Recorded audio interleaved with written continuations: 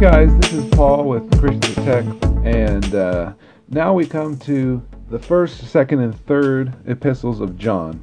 And these obviously were written by John, and this is the same John that wrote the Gospel of John, and also the same John who wrote the book of Revelation.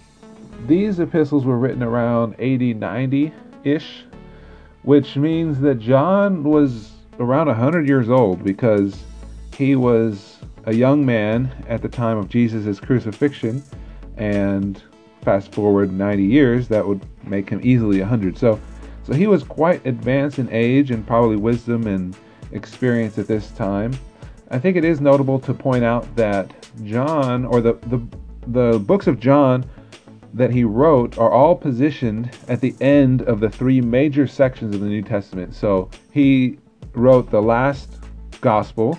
He wrote also the last books of, you could call the section of epistles, and then he also wrote the last book, the book of prophecy, the book of Revelation. So he's kind of the concluder of the three major sections of the New Testament. And it's kind of hard to pick up any super major themes in these epistles, because he kind of is just rehashing a lot of the things that he's written in the past and that have been written in the past by the Apostle Paul.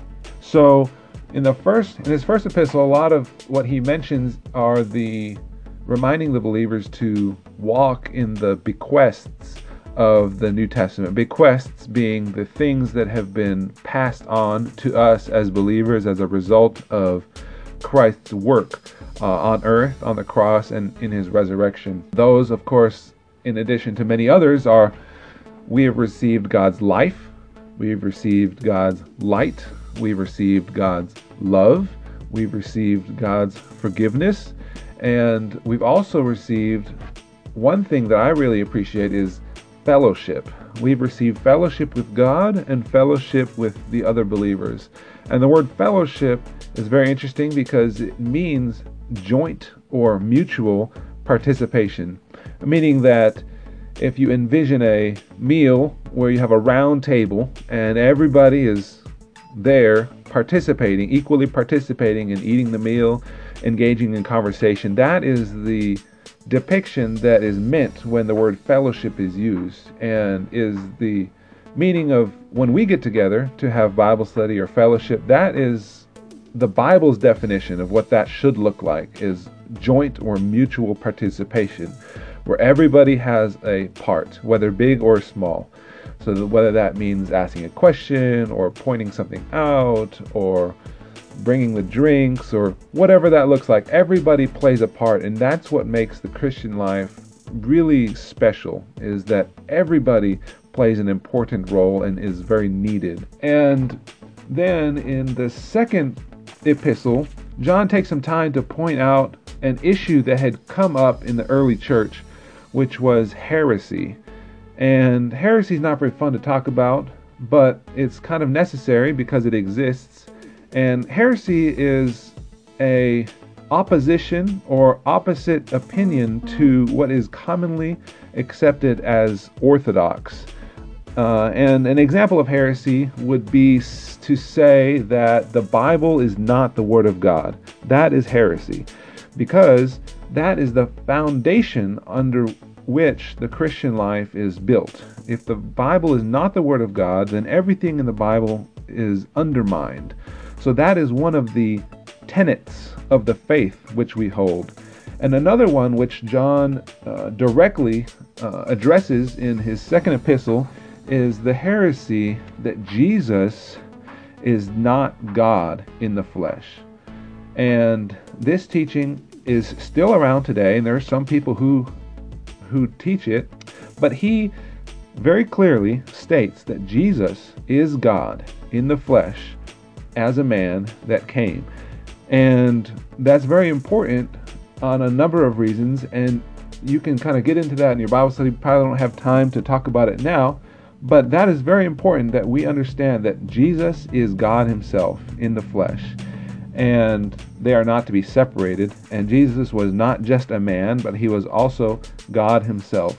And towards these people who teach this heresy, John's very clear that we should have no part with them, that we should not tolerate them.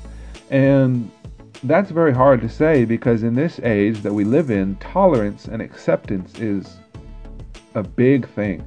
We as Christians are driven by the media, by social media, by our friends, by our colleagues, that we should accept everyone as they are and everyone's beliefs and views and opinions.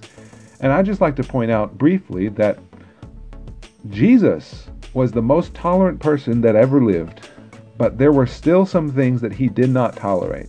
And one of them was idolatry.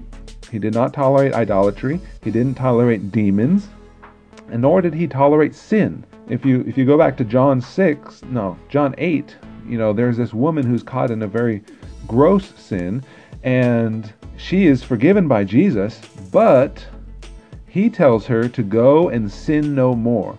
So while Jesus provided a way out for her, he did not tolerate her life of sin. So we should be very clear as Christians that while Jesus provides us the means to overcome a lot of obstacles in our life, he does not tolerate or accept them. And so neither do we have to tolerate or accept things that are contrary to our faith and belief as Christians, as unpopular as that may be, and will continue to be growingly more unpopular as the world declines, as it has been. And anyways, one verse that I really like is 1 John 1:9, which tells us that if we confess our sins, he is faithful and righteous to forgive us our sins and cleanse us from all unrighteousness. Meaning that if we sin, if we fall, all we have to do to be forgiven and cleansed is just to confess. Meaning that we just tell the Lord that we messed up, we told that lie, we thought that thought, we went to that place we shouldn't have. And that's all we have to do to be cleansed and forgiven from all of our sins. So I just like to leave you with that. Hopefully it's encouraging and a little bit enlightening as to what John was trying to talk about here in these 3 epistles.